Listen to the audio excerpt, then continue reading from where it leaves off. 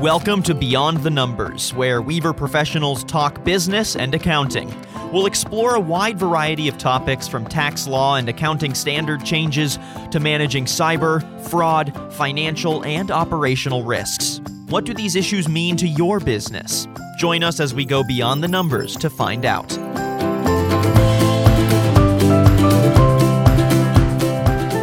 Welcome to Weaver's Beyond the Numbers Real Estate Podcast. I'm Rob Nowak, real estate industry tax partner with Weaver, and I'm joined as always by my partner, sometimes collaborator, Howard Altshuler, Weaver's partner in charge of real estate services.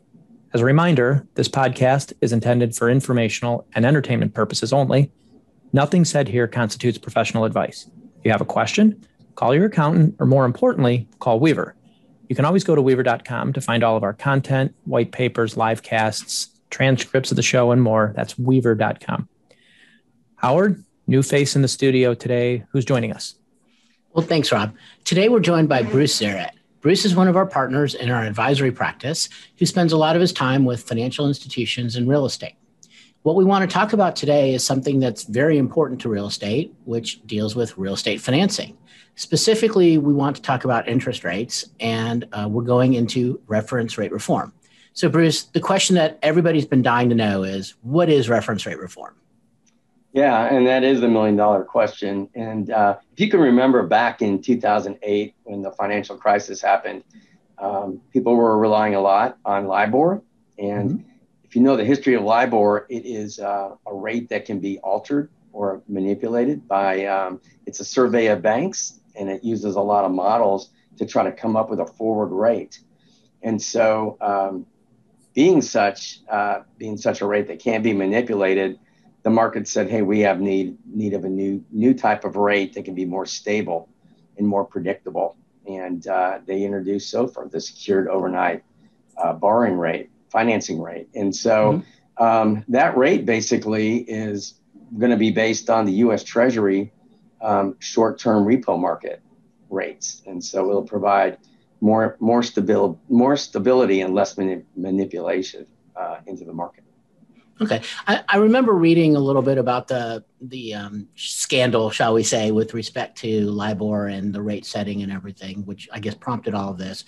But you said, LIBOR was, forward-looking, which it would appear to me that most interest rates should be forward-looking because it's a, element of what's going to be happening in the future. So how does SOFR differ from that? And is it really backwards looking, or is it more transactional based? Well, it is. Yeah, it is more transactional based. We'll be using transactions in the repo market, and it won't be just at one point in time. It'll be an average over a period of time. And a lot of the questions I get asked is, well, the rate's going to fluctuate because these short-term rates fluctuate. And banks have introduced a cap into this to where the rate won't be exceeded. And so you can basically get your rate into a certain range, so it's not going to fluctuate, significantly over the term of either the derivative or the duration of the loans. It would seem to me, though, that because it's based on actual data, it's going to be a more reliable rate. Is that a fair statement? It is. That's what's anticipated, is that this will be, more predictable, more reliable, rather than people just giving their opinions or being able to alter where they want it to go in the market. And so, LIBOR presented a lot of problems. And so that's why they needed to phase it out. Got it. And you mentioned that it was going to be based primarily on like repo rates and such. So that sounds like that's pretty rock bottom near risk-free territory. So I'm assuming it's going to be, the loans we're going to see are going to be SOFR plus, as much as most real estate people would love to say that their deal is risk-free as well. No, that's correct. It'll be SOFR plus. And so, and that plus will introduce the risk element into the equation as it does right now in the finance markets. It's all about risk, and that's where your rate's going to be based on. So this will be SOFR plus. And again, in order to create some stability in that, the banks, there's I think 16 to 20 banks right now that have a cap instrument. So you'll be able to cap the top of that rate. Like any other variable rate loan. That's correct.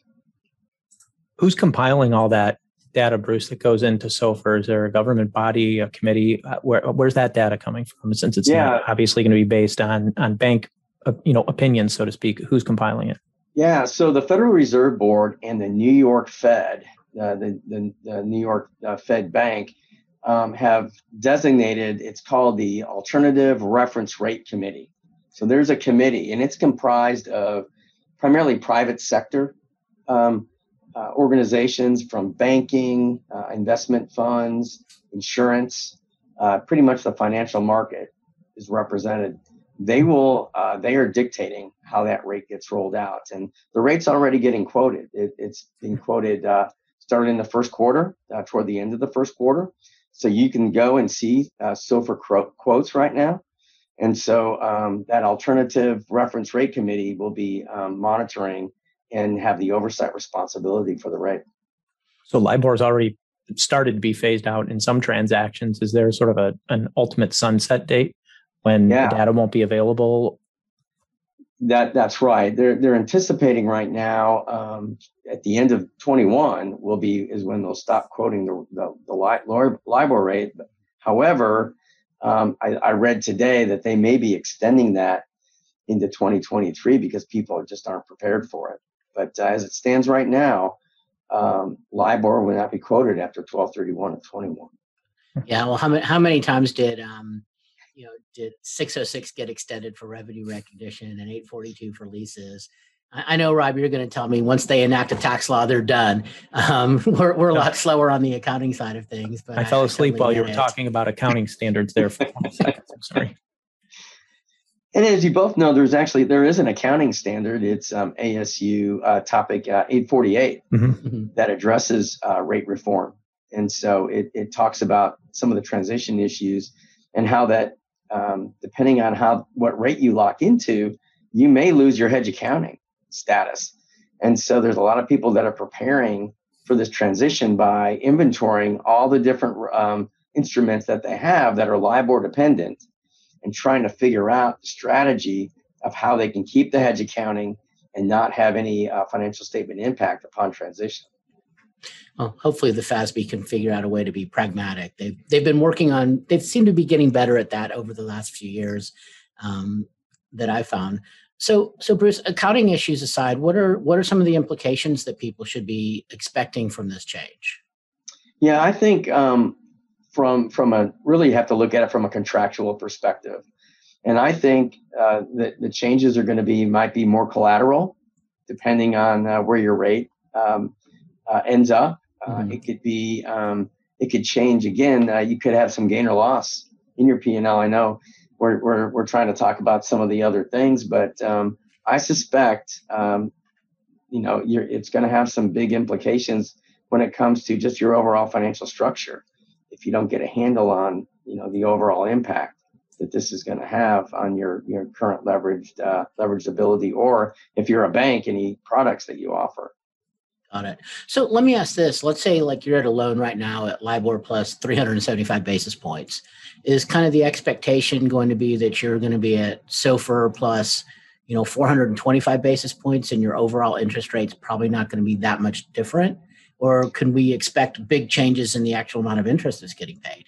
Well, I'll say that you may expect a difference. They're trying not to have any difference at all. And that's why they're having this transition in place. But right now, as it stands, the LIBOR has about a 20 basis point difference from SOFR as it stands right now. So if people want to bridge that gap, they're probably going to have a derivative product in place in order to gap the difference and to make it equal to where their LIBOR rate is. That's about all the time we have for today.